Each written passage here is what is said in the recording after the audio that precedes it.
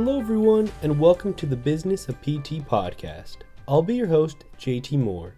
In this podcast, we will be interviewing successful physical therapists and learning about their stories in the field of PT. We will discuss a variety of topics such as entrepreneurship, careers, and pathways in physical therapy, as well as important characteristics in becoming a great PT. I hope you enjoyed this episode, and if you liked it, make sure to subscribe to get updates when new podcasts are released. Thanks, everyone. Hello, everybody, and welcome to this episode of the podcast. Today, we have the pleasure of having Tresha Baldwin on with us today. She is the founder and CEO of 360 Physical Therapy and Aquatic Center. Tresha graduated with her BS in Physical Therapy from the University of Oklahoma in 1994 and opened her first private practice called Complete Approach in Tacoma, Washington in 1998. She then, in 2001, started 360 Physical Therapy and Aquatic Center in Chandler, Arizona, and 360 has since grown over the past 20 years to 15 locations in Arizona, as well as 5 locations in Oklahoma, and currently employs nearly 100 physical therapists. Tresha, thanks for coming on. Thank you for having me. Yeah, it's a pleasure. We're really excited to be able to talk to you and learn about your entrepreneurship career and how you've been able to be so successful. With that, would you be able to introduce yourself to the audience and give a little background on yourself? And a lot of the basics as far as, where we're at right now is in that nice intro that you gave. I guess a little more on a personal note, I grew up in Oklahoma City, grew up in a single parent home with one older brother. And very modest upbringing. Grew up in a 900 square foot house. I was the first of my family to graduate from college. And like you said, it was back in 94. It was a bachelor's program back then. And, since that time, I never felt a need to go further with my education as far as being a physical therapist. But I was always somewhat of a junkie when it came to continuing education after graduation. But I guess that's my personal background. Perfect. Thank you so much for that introduction. Would you be able to kind of explain what motivated you to get into PT and why you chose that career path? Yeah. My first year and a half in school, I thought I was going for a mass communications degree. And at that time, my stepdad and my older brother were both going through physical therapy. And I had gone to a couple of appointments and started thinking about that as being a different path for me. There was also, interestingly enough, a Time magazine article that came out right about that time, I believe, that said it listed physical therapy as one of the top paid bachelor's degrees at the time. And, I knew there was no way, even though, I thought I could go to med school, there's no way I was going to give it all that time. And I thought, wow, this will really tap into my interest in science. And I really went into it thinking, gosh, if I get bored in a hospital, I can do outpatient. If I don't like that, I could do kids. If I don't like that, I can do athletes. So it really seemed like a choice that could evolve. So I switched. And so ended up with a PT degree. There you go. That's a pretty big jump right there. But I'm sure be able to communicate, especially now in entrepreneurship, that's a huge addition to have. And I kind of wanted to ask that, what motivated you to become an entrepreneur? And could you share with us a little bit of those experiences that you've had so far? Yeah. And you know what, going back to what you just said, one of the things that's really worked to my advantage in having my own practice from a marketing standpoint is all the experience that I had. I was, editor of my newspaper in high school. But my ability to write content for ads and advertising and brochures and all of those things has been really helpful in private practice. So it wasn't a waste of time, at least that experience. But as far as what motivated me to open my own practice, I don't know. I look back as I was a kid, I was always, again, we didn't have much, very modest upbringing. And so, if I wanted a new pair of skates, I had to come up with half the money, right? That's how I was raised. And so, from cleaning my grandfather's ashtray and collecting dimes for that, and then to mowing lawns, I, mowed all the most of the neighbors' lawns when I was a kid. And then I started working at Baskin Robbins when I was 12, and I lied about my age to get the job. He found out later, but I still got to keep my job. But so I always seem to be focused about, making extra money, if you will. But I'll be honest, after I graduated PT school, I had zero interest in having my own practice, zero. A light went on later, but, I have friends that will quote me as saying, there's no way I'll ever do that. That's too much work. After getting through school and working most of the years in school, I just wanted to have my evenings to myself and not have to study. So for me, there were, for the first, few years out of school, I had zero interest in doing that. How I ended up getting there actually was kind of, I hate to say it, but it was kind of for lazy reasons, if you will. It was, I worked at a hospital. Then I moved to Colorado for a boy and got stuck working at a skilled nursing facility. Followed that same boy to Washington State and ended up going back into private practice. And back then you made about 50 grand a year, let's say, private practice, a few years out of school. And it was a small practice where I was forced to go out and go marketing. So it wasn't really a choice. There was only a few of us. And so I had to go out and do that. I had to do lunches. I had to understand the schedule. We didn't have somebody to do everything for us. I even was working on my own insurance contracting. I understood reimbursement. So, it was a really great experience. And then fast forward, my boss comes to me after a few years and says, hey, I'm going to shut down my practice and go develop electronic medical record, which back then nobody knew what that was. Like, we were actually working in a DOS version on an amber screen of this documentation software he had been working on, but everybody else was pen and paper. So I'm like, all right, you're going to go do that. And so I started interviewing for jobs, and I had been totally spoiled at this practice. It was one patient per hour. It was chronic pain. So we specialized in it was a special population, but we were just treating one patient an hour. And, we didn't have any techs. We didn't have any assistants. It was very small. Back then we were paid about 140 a visit. That's compared to 80s is what we are paid these days. So I'm out interviewing for jobs, and everybody that I'm interviewing with an outpatient is saying, how many patients can you see an hour, and how comfortable are you working with an assistant and a tech? And it was all about volume. And so I started crunching the numbers, and I'm like, wow, at 6 patients a day, I can make about $800 a day. And if I do that, that's like 200,000 a year. And then I have to just pay my bills for this small place. I can at least make 50 grand a year seeing 6 patients a day. And so that's where I say it was kind of that lazy thing of like, I liked knowing my patients' names. I liked knowing their dogs' names. I liked spending time with them. And I had been accustomed to providing that level of care, and I didn't want to do it that way. And so it was more of I think I can do this and work less and make at least as much as what I'm making, right now. So, at that time, I didn't know how to fill out a business loan. The little place I went into was tiny. It was just me and a patient. I didn't need a lot of equipment because it was mostly, I did a lot of manual therapy, home exercise program, so I saved about 10 grand by that time. And then I charged up my credit cards, and that's what I did. So I have no advice on how to fill out a business loan, still to this day. But that's how I opened that first practice, and that was in Washington State. And then did that for a couple of years. It grew really fast, and not even maybe 2 years. And then one of the therapists that worked for me bought it for a song and a dance, and I used that money to open in Arizona, to open 360. And that's how I started 360 here. So Perfect. Yeah, that's honestly, thank you so much for all of that. That's a very interesting career path to get to where you're at. And yeah, to say that you were never going to be an entrepreneur to now to be a very successful one is really cool to see.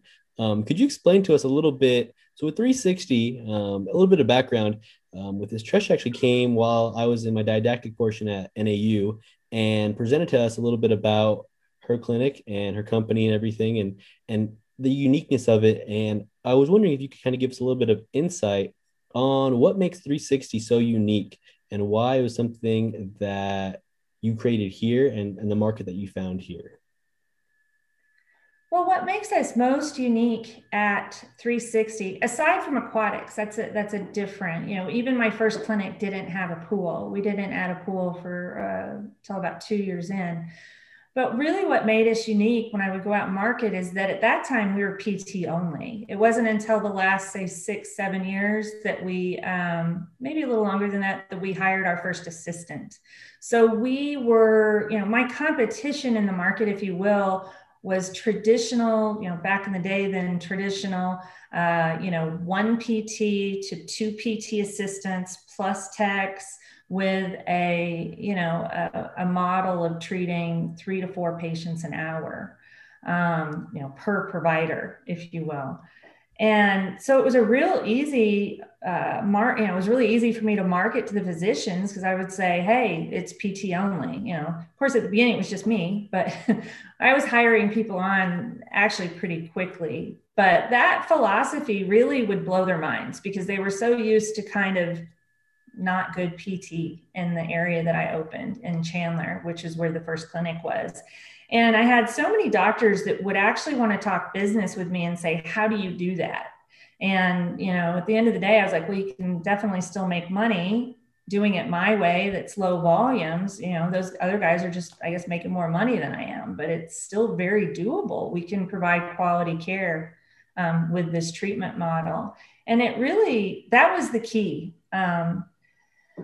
To what made us different. And that's really the key today. I mean, we are known for that in the Arizona market. There are other clinics in our market that do it right, I call it. But we as a company, our therapists, I'll even hear them saying this, we make PT look good. The patients that are exposed to our PT at 360 have a good story to tell when people are talking about, hey, I went to physical therapy. How was your experience?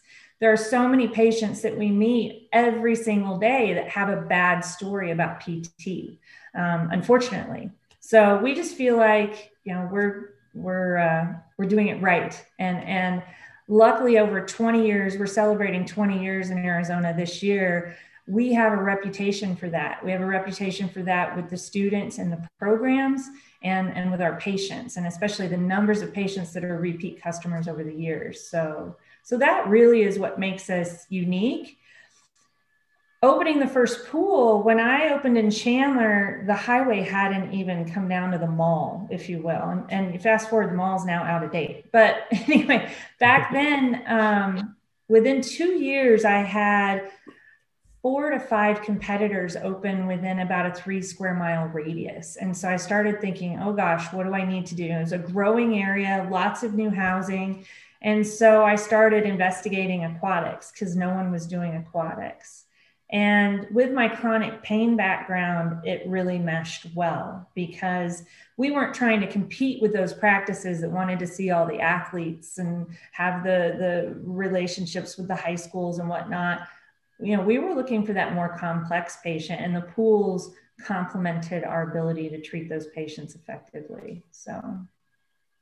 Perfect. Yeah, no, thank you for sharing those two things. With that, what were some of the big challenges when you first decided to take on becoming an entrepreneur?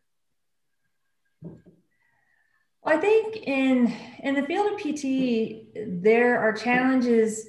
You can talk to other business owners that are in completely different businesses, and we kind of all have the same general challenges, if you will, when it comes to, employees and legal and motivating people and, all of those things, marketing. But PT has its own set of challenges because it's not like we're just making the best hamburger at a really cool joint in a good location and people are going to come. You can provide the best PT ever. And if the doctors don't know you, patients aren't going to come. Our practice is still probably 85% physician referral. It might not be that high because we have a lot of return patients because we've been around so long, but it still is a lot of physician referral. And then the second thing is our insurance contracts. You can't treat the patient if you can't get on the insurance plan. And I mean, I guess I would have to say that's probably the most difficult part of this business. And it's different state to state. It's very different. In Arizona, we pay over $6,000 a year per clinic just to get access to being on certain plans. So you have middlemen that say you can't be on that big plan that you need to be on in order to function in Arizona unless you're a member of our club, and that's going to cost you $6,000 a year per clinic.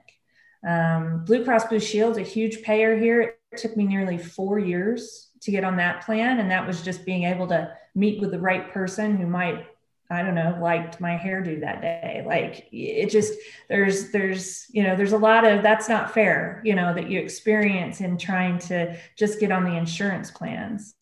So I think that would be the biggest challenge, and then the final is, if I sell a hamburger, I get paid now. With insurance, I don't get paid till later, right? So I treat the patient today, I might get paid in 2 weeks or 2 months.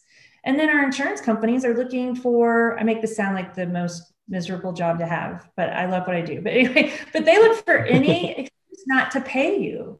So, they will make quote unquote mistakes. They have a certain percentage denials that the reps have to deny, because I worked for an insurance company when I was in college. We had to deny 20% of everything that hit our desk. So they'll deny for no reason. They'll say we didn't have auth. They'll do a chart audit and see how good or bad the documentation is to decide whether or not it was medically necessary, and then not pay you or take money back. So, at the end of the day, there's difficulty even if you're on the plan and you provided the service, just getting the insurance company to pay the bill. So those would be the challenges, I guess. Yeah. Actually, yeah, those are some big challenges right there, and I kind of wanted to talk about that. You said, for example, Blue Cross Blue Shield. Why? Like, what did you have to do, or what did you find with those 4 years, or the other ones? What were some of the things that you found that were challenging, and some of the barriers that you were able to identify? And once you were able to overcome them, what were some of the things that you found more successful in overcoming those barriers? Because yeah, that's something that I've learned, that if you do take on insurance in your company, in your clinic, that it's not just, I want to provide care to these people. You have to get these companies on board. And what was so hard about that, and what did you find successful?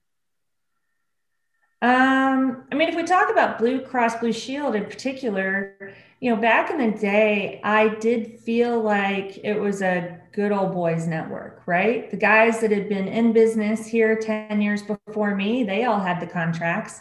And then when I would apply, they would just say, no, we don't need more people in your area. No, we don't need more people in your area.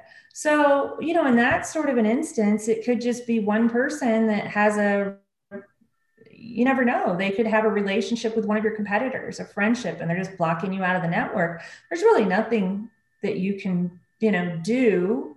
I guess, we randomly got on Blue Cross Blue Shield after they got a new provider network person that finally, gave us the time of day. So I think in that instance, I mean, we all run into those barriers, and again, you just have to figure out where to put your energy. I couldn't focus all my energy just on that one thing that just wasn't fair. I was like, all right, well, we need to figure out other ways that we can get business until we can get this resolved. But the insurance is sometimes just the answer is no, and there's nothing you can do. I mean, right now with Access, which is our state Medicaid program, it takes us 6 to 9 months just to get a new provider credentialed, and we can't treat those patients until they come in. We literally have a clinic that can't accept that insurance because we can't get our new therapist credentialed. And the answer is just no, there's nowhere to go to. The system's not exactly friendly, if you will. So I don't know if I ever really think, I think if it's something that you can't really affect, you got to put your energy somewhere else and figure out ways to do better in other areas. That makes sense. Yeah. And I guess another follow-up question from that is, you mentioned the importance of finally get in, but then doesn't mean that you're going to get paid everything.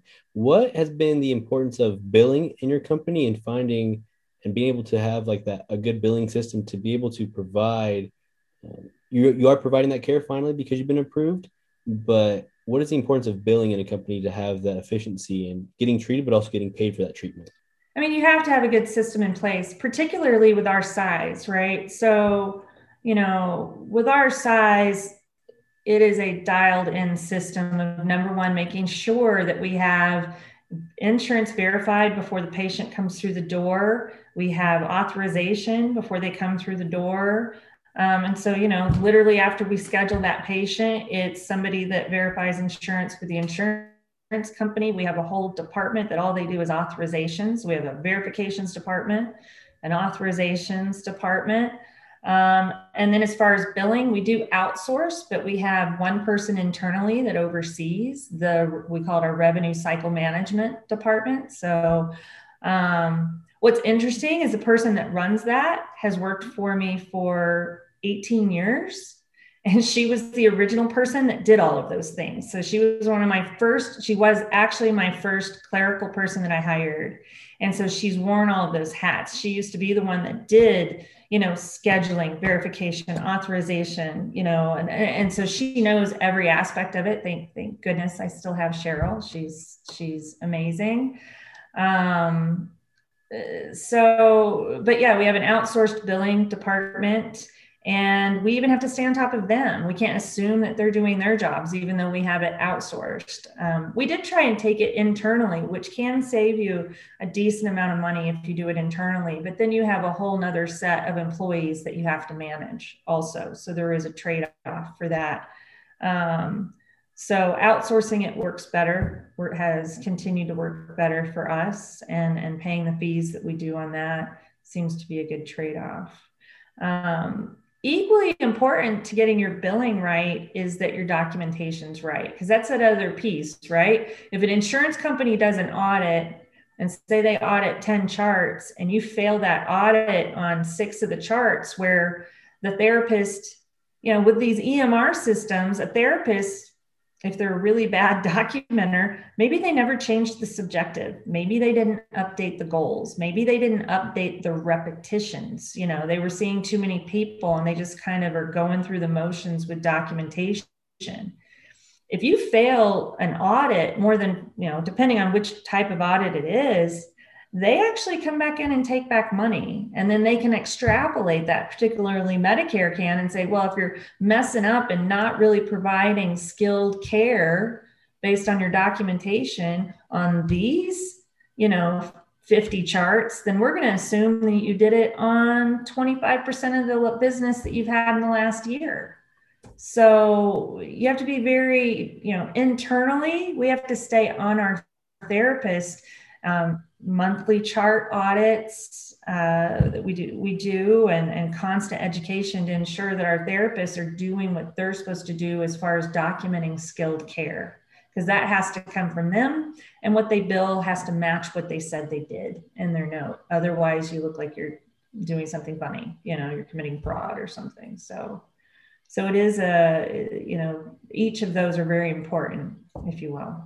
Yeah, no, like right now I'm currently in a clinical rotation at a skilled nursing facility. And yeah, that's one of the big things that my CI is stressed on is documentation, the importance of being very specific and having all of your documentation in line and in order, because you don't want to have those issues. And that's something that, at least for me, I felt like in PT school, you gain a little bit of knowledge on documentation, but going out into the real world, it's so important, so vital. And so it's been this is my first full-time clinical rotation, and it's been cool to see how important, and I'm obviously learning a ton with it, but yeah, documentation has been one of my biggest, I think, learning curves so far, and making sure that it's spotless. So that's one of the most important parts, at least for my CI, is what he's taught me. I felt it's going to be a valuable tool to have. Is the better you are at documentation, the better you are at, you're safer on the other side of it, doing everything, getting all of your ducks in a row.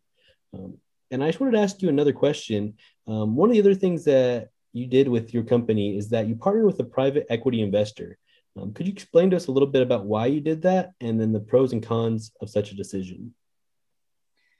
Yeah, I think when people hear, if people have heard of private equity or have heard of friends that have had experiences there, a lot of times people kind of cringe and they think of, oh, those are the people that like buy your company and then, they're nice at first and then their head spins around and then they just want to squeeze as much money out of the business as possible after they get in. Fortunate for me, that has not been my experience. So yeah, kind of how it happened. I didn't list my company for sale. I wasn't looking to do anything at this point. I haven't hit 50 yet, so I just at that time I just was like, well, I'm not interested in selling, but I'll see what you guys have to say. And it's a small private equity group out of California. And when they came in, they said, basically, we want to buy a portion of your company. You can remain in charge of it. We don't really know PT or do PT, but we're going to help you grow it by giving you financial support, infrastructure support. We're going to bring a chairman of the board and other advisors. We're not going to change the name, and we don't want to change how you do things. And I was thinking, okay, well, that's too good to be true. Let's figure out where this is going to really work. But it was intriguing to me. And I remember, working with this group and kind of, asking my first questions and just saying, questioning what, where's the investment? And they said, well, we're investing in you. You clearly have built this already. We don't know PT. We just want to, get in here with you and help move this forward. It was the best decision I could have made. I mean, there are some days it's like, wow, that was kind of, I was able to take some chips off the table at that time, if you will, put some money in savings, right? So I think it was a good decision. And fast forward, everything that I have learned since that time, and that was back in 2015. I have a much bigger vocabulary now. I have words like, all my KPIs and my YOY and, my financials. I understand how, accrual financial, accrual accounting and, all the things that go into this now that you report to people when you're playing with their money, not just your money. And it's been a great experience. I'm really thankful that I had these guys to work with also, even through COVID, because we reacted very quickly when we needed to. And I give that to the board of directors and the team that I work with, and us working together to go, what are we going to do? And how do we keep this thing afloat? We actually came out the other end of COVID stronger than what we've ever been. So yeah, I feel like it's been a success story, and I definitely don't regret it. But if somebody were thinking about doing that, I definitely could give them a long list of questions to ask and to figure out who they're really, how I would put it, getting into bed with, and what their intentions are. But for me, it was a really good decision. That is awesome. No, thank you so much for sharing that. Yeah, that's like the first time I've heard of it, like in other realms, but not in the PT realm. So thank you for sharing a little bit about your experience, and that's awesome that it was such a great one. Well, right now, I think it's important, private equity money is being injected into our field in so many different companies right now. And you may not see it on the surface because the names of those companies aren't changing, but they're being invested in, if you will, and being sold and purchased. So yeah, there's a lot of investing from large and small groups going on in our profession right now. It's a very active acquisition market, if you will. There we go. Thank you for sharing that. And then with that, you also had the experience of acquiring another PT company in Oklahoma, because originally you were here in Arizona, and then you acquired the one in Oklahoma. Could you explain to us a little bit about that experience and some of the things that you learned along the way with that? Yeah, I knew you were going to ask that question, and I had to think about it because, man, I can go down a rabbit hole with that one. And I don't want to go too far down the rabbit hole. And so I really tried to think about what my takeaways were. That was a rough one. It was a rough one. Going into that, it was, it was people that I thought I was familiar with.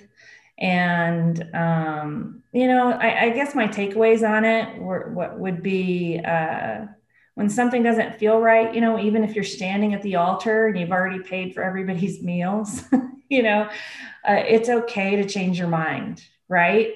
And looking back on that, I saw a number of yellow flags and maybe even a few of them turning red that said, wait, maybe this isn't going to be a good buy or a good merger. And as much as I depended on my board and the auditors that we had in place, that everything seemed okay, man, I wish I would have trusted my gut. There's so many times that your gut tells you what to do and you don't listen. And I wish I would have. And I wish I would have been okay and comfortable in changing my mind, as well.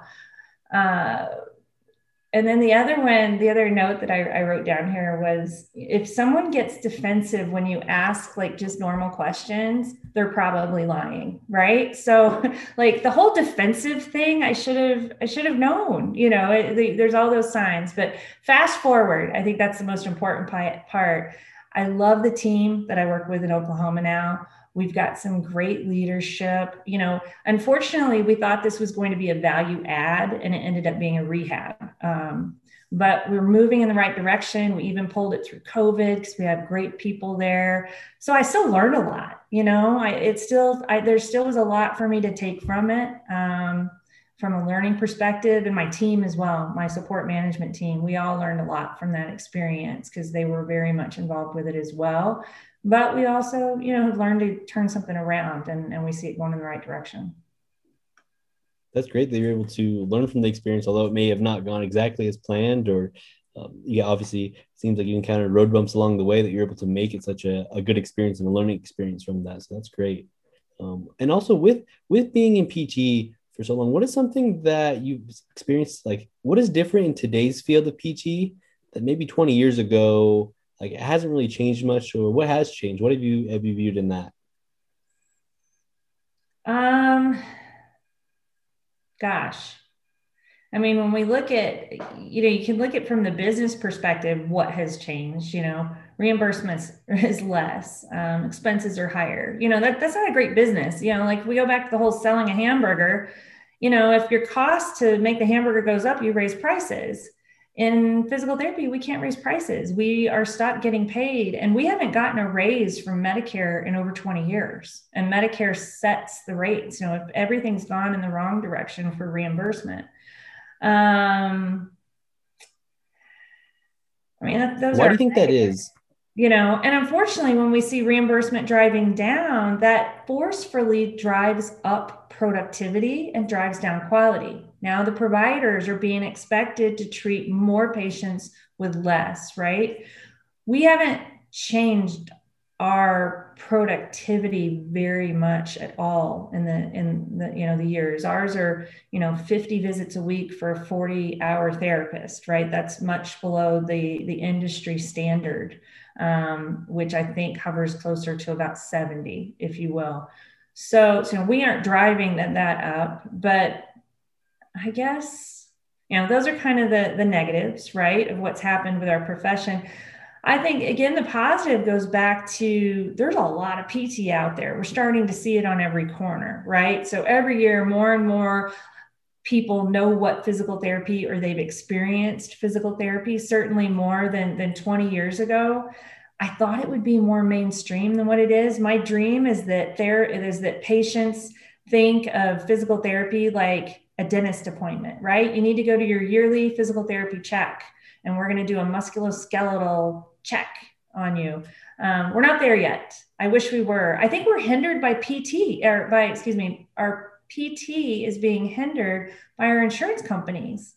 We're after deductible in many cases. Like, they have easier access to a chiropractor than they do PT, if you look on the back of your cards. But I think if we could connect with those insurance companies better than what we've done as an association and as a profession, to let them know how much money we would save them if we were getting these patients first.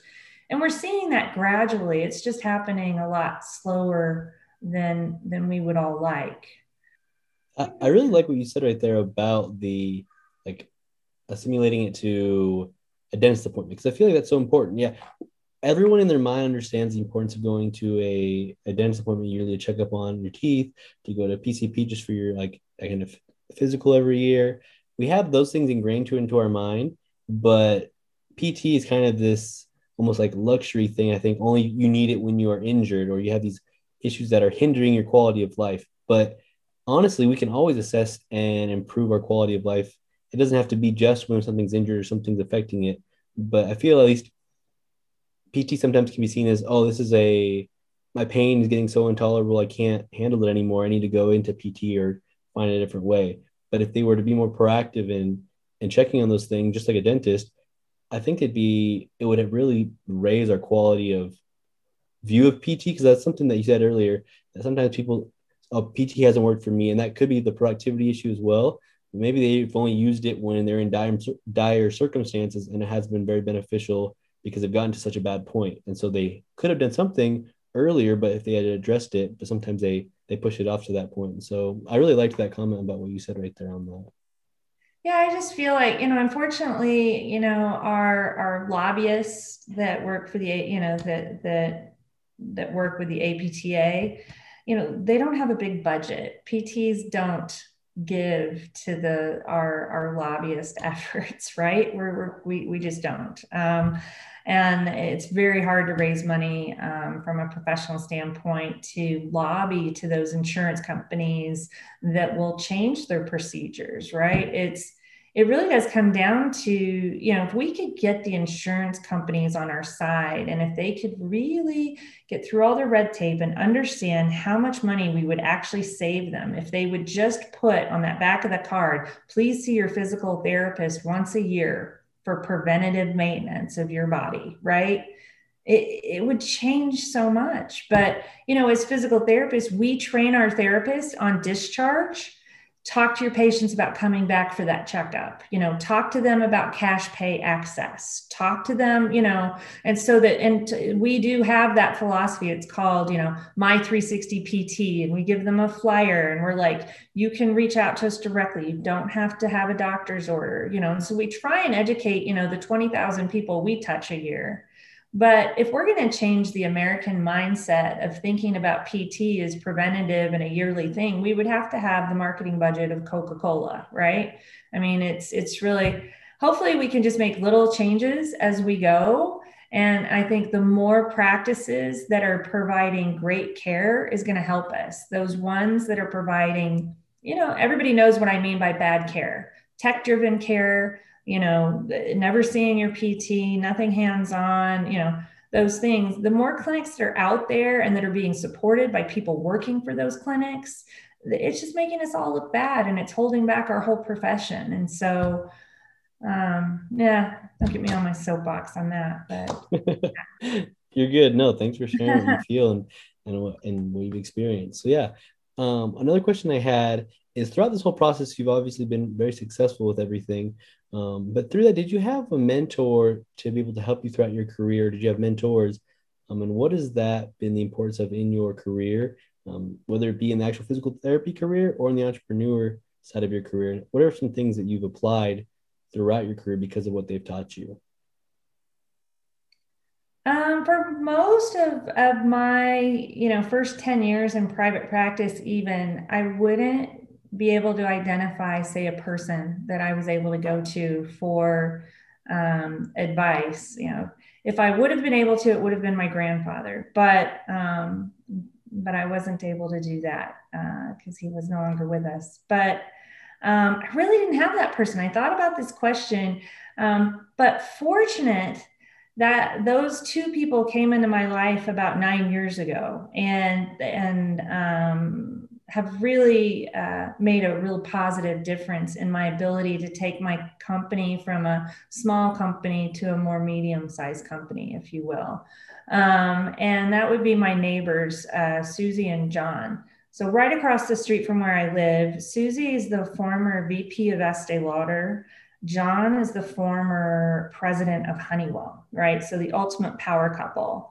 John just turned Seriously. 83, yeah, 83 last month. And as we became friends, I learned that they were a wealth of knowledge. Like any problem, particularly, they managed large teams of people in different professions. And man, when I would ask a question, they'd be like, okay, come over tomorrow at 2. And they would literally have a lesson plan. Or this is how, anything from like dealing with a difficult person or, I mean, just anything. And the best advice that John gave me, and it would have been about 3 years ago, 4 years ago, was, I was like, man, I really need to get productivity going. We've got 90% of our therapists not even meeting minimum productivity standards. And I don't know how to do it. We're just asking them at that time, it was like 45 visits 45 visits a week. And, we couldn't get the people there. And I remember John looking at me and saying, what's your culture at work? And I was like, culture?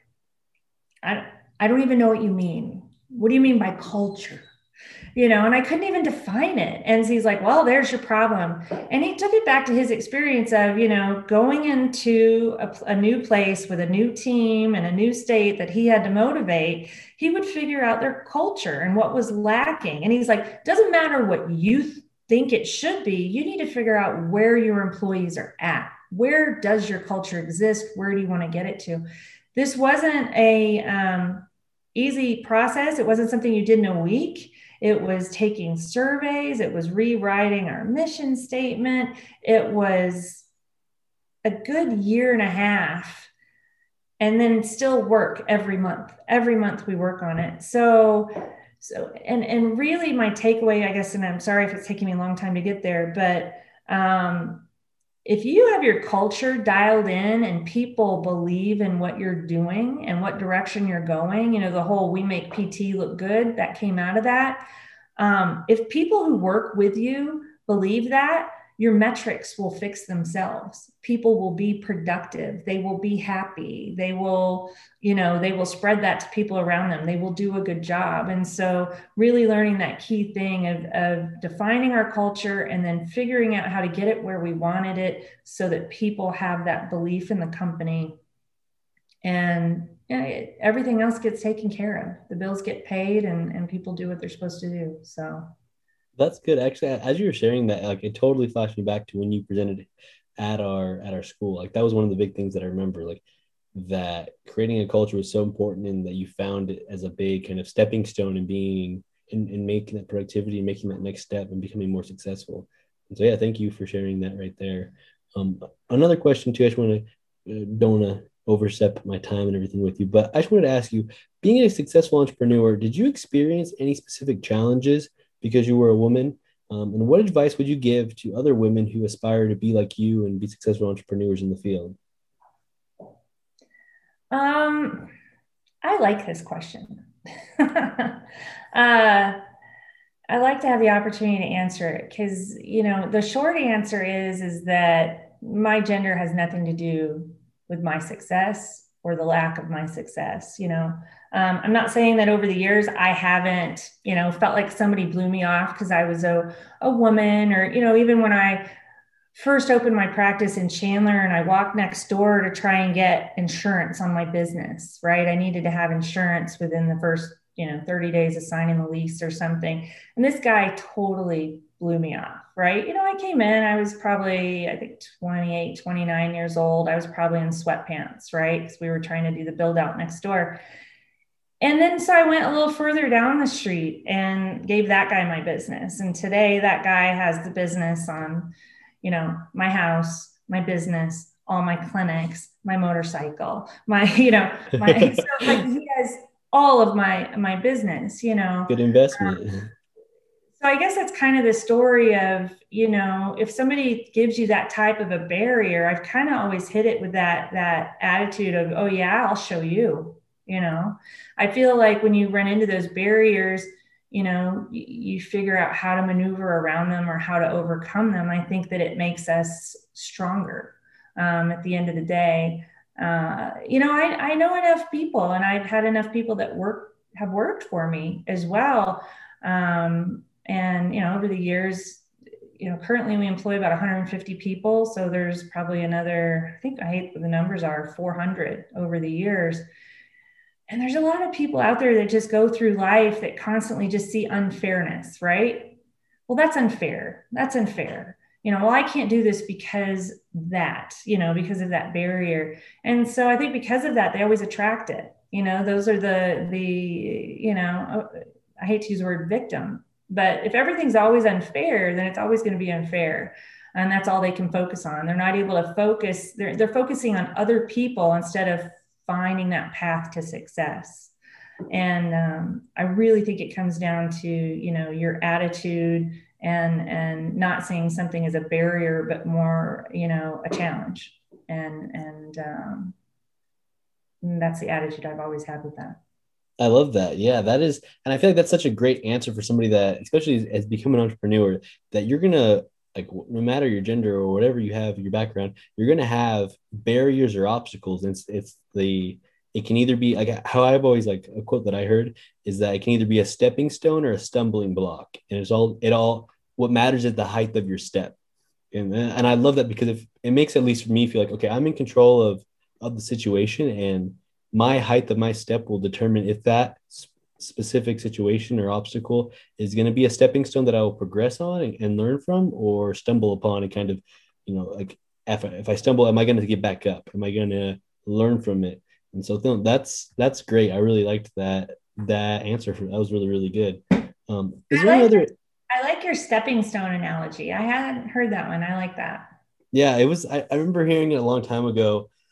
I forget where it was at, maybe like a church camp or something that I was at. And it just really like stuck with me kind of, yeah. Cause it's everything in life you can either grow from or I feel like yeah, kind of get caught up in it. And so I don't know. I love that because the height of your step part of it just really rung true to me. Cause when you have that, when you know that you're in control, that yes, other factors may be in play, but you have that in the end, you can still have a say in it that really just gives that motivating and kind of empowerment to yourself. And that's what I kind of stuck with today, like throughout my life so far. But is there any additional information or advice that you'd like to share with us? You've given us a lot of content already, but is there any other additional information that you'd like to share with the audience? I think kind of going off the conversation that we just had, about barriers or stepping stones, if you will. And this is kind of fresh because we were having a conflict between some employees that I stepped into to try and resolve and, got everybody together to discuss it. And I really think it's great advice. And it's something that I had to learn myself, even in the last couple of years, if you will. So it's not something I've had with myself or, it hasn't been my mantra or anything, is that when you have conflict with another person, trying to look at it from a perspective of what is their intent, right? So we had two people that were having conflict. And I basically said, you are loyal and love working for this company.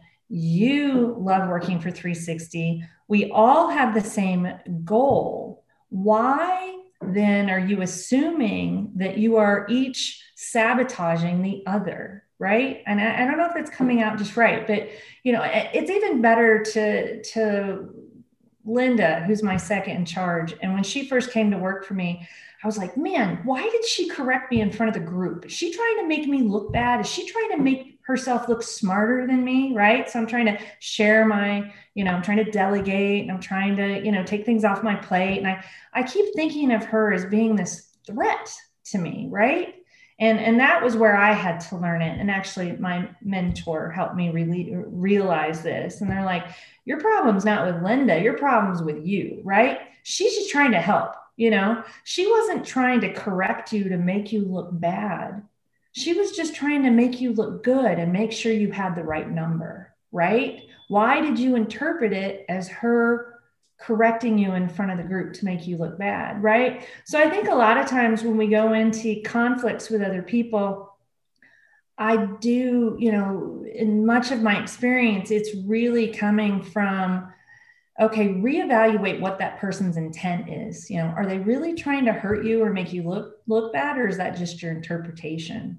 And open communication and, talking to somebody when you're feeling that way can really clear the air really quickly and not let those types of things build. But a lot of times it just takes your own self-reflection to be like, what's their intention, right? And if they really are trying to hurt you, then get rid of them, right? But Definitely, yeah. most You of the don't time, want I to. don't think that's the case, right? We're all good people, and we all want to have a good day at work, and we all want to have success and not have mistakes, and we all want to look good. And most of us don't want to look good by making someone else look bad. So Yeah, look no, for intentions. Yeah, I guess look for intentions is the message. that's perfect. Yeah, because I feel, especially, I think anybody that gets into the physical therapy industry, we're here to help people. We're not here to kind of become super successful and all about us. We're here in a profession that's constantly giving and providing. And I feel like that, especially most people, I feel like in our industry, at least from what I've in my very, very limited knowledge, obviously, and experiences, are here to give and not to figure out what they're going to get. And so to be able to understand intentions of feelings is a really important thing because probably just having a misinterpretation or miscommunication, which I'm sure happens a lot, and especially being in the upper management realm, you have to deal with that a lot and understanding where that miscommunication and the interpretation of intentions went wrong. So that's great. Thank you for that. Um, if anyone is interested in talking with you and getting some more information and talking with you about things that you've shared, what would be a good way to go about doing that? I mean, email's probably the best. Sometimes I'm not as sometimes it gets pushed down really far. So if I don't respond within a couple of days, shoot me an email again. But yeah, email's probably the best way. And should I give my email address right now? Yeah, that'd be great. Yeah. It's my first name, Tresha, Tresha dot Baldwin, Baldwin, at 360physicaltherapy.com. So it's 360physicaltherapy.com. Sorry, it's a long one. But, That's all good. Thank you so much. And yeah, again, I just wanted to say thank you so much for coming on. I hope our audience was able to gain and get so much information out of this episode. This was really cool. I learned a ton about so many different aspects of PT, and especially the business side that were so unique to your situation. And I'm grateful that I was able to learn a lot. And I hope everyone out here that's listening is able to learn a lot as well. So thank you, Tresha, for coming on. thank you. That was fun. Thanks. All right. Well, have a good one. You too.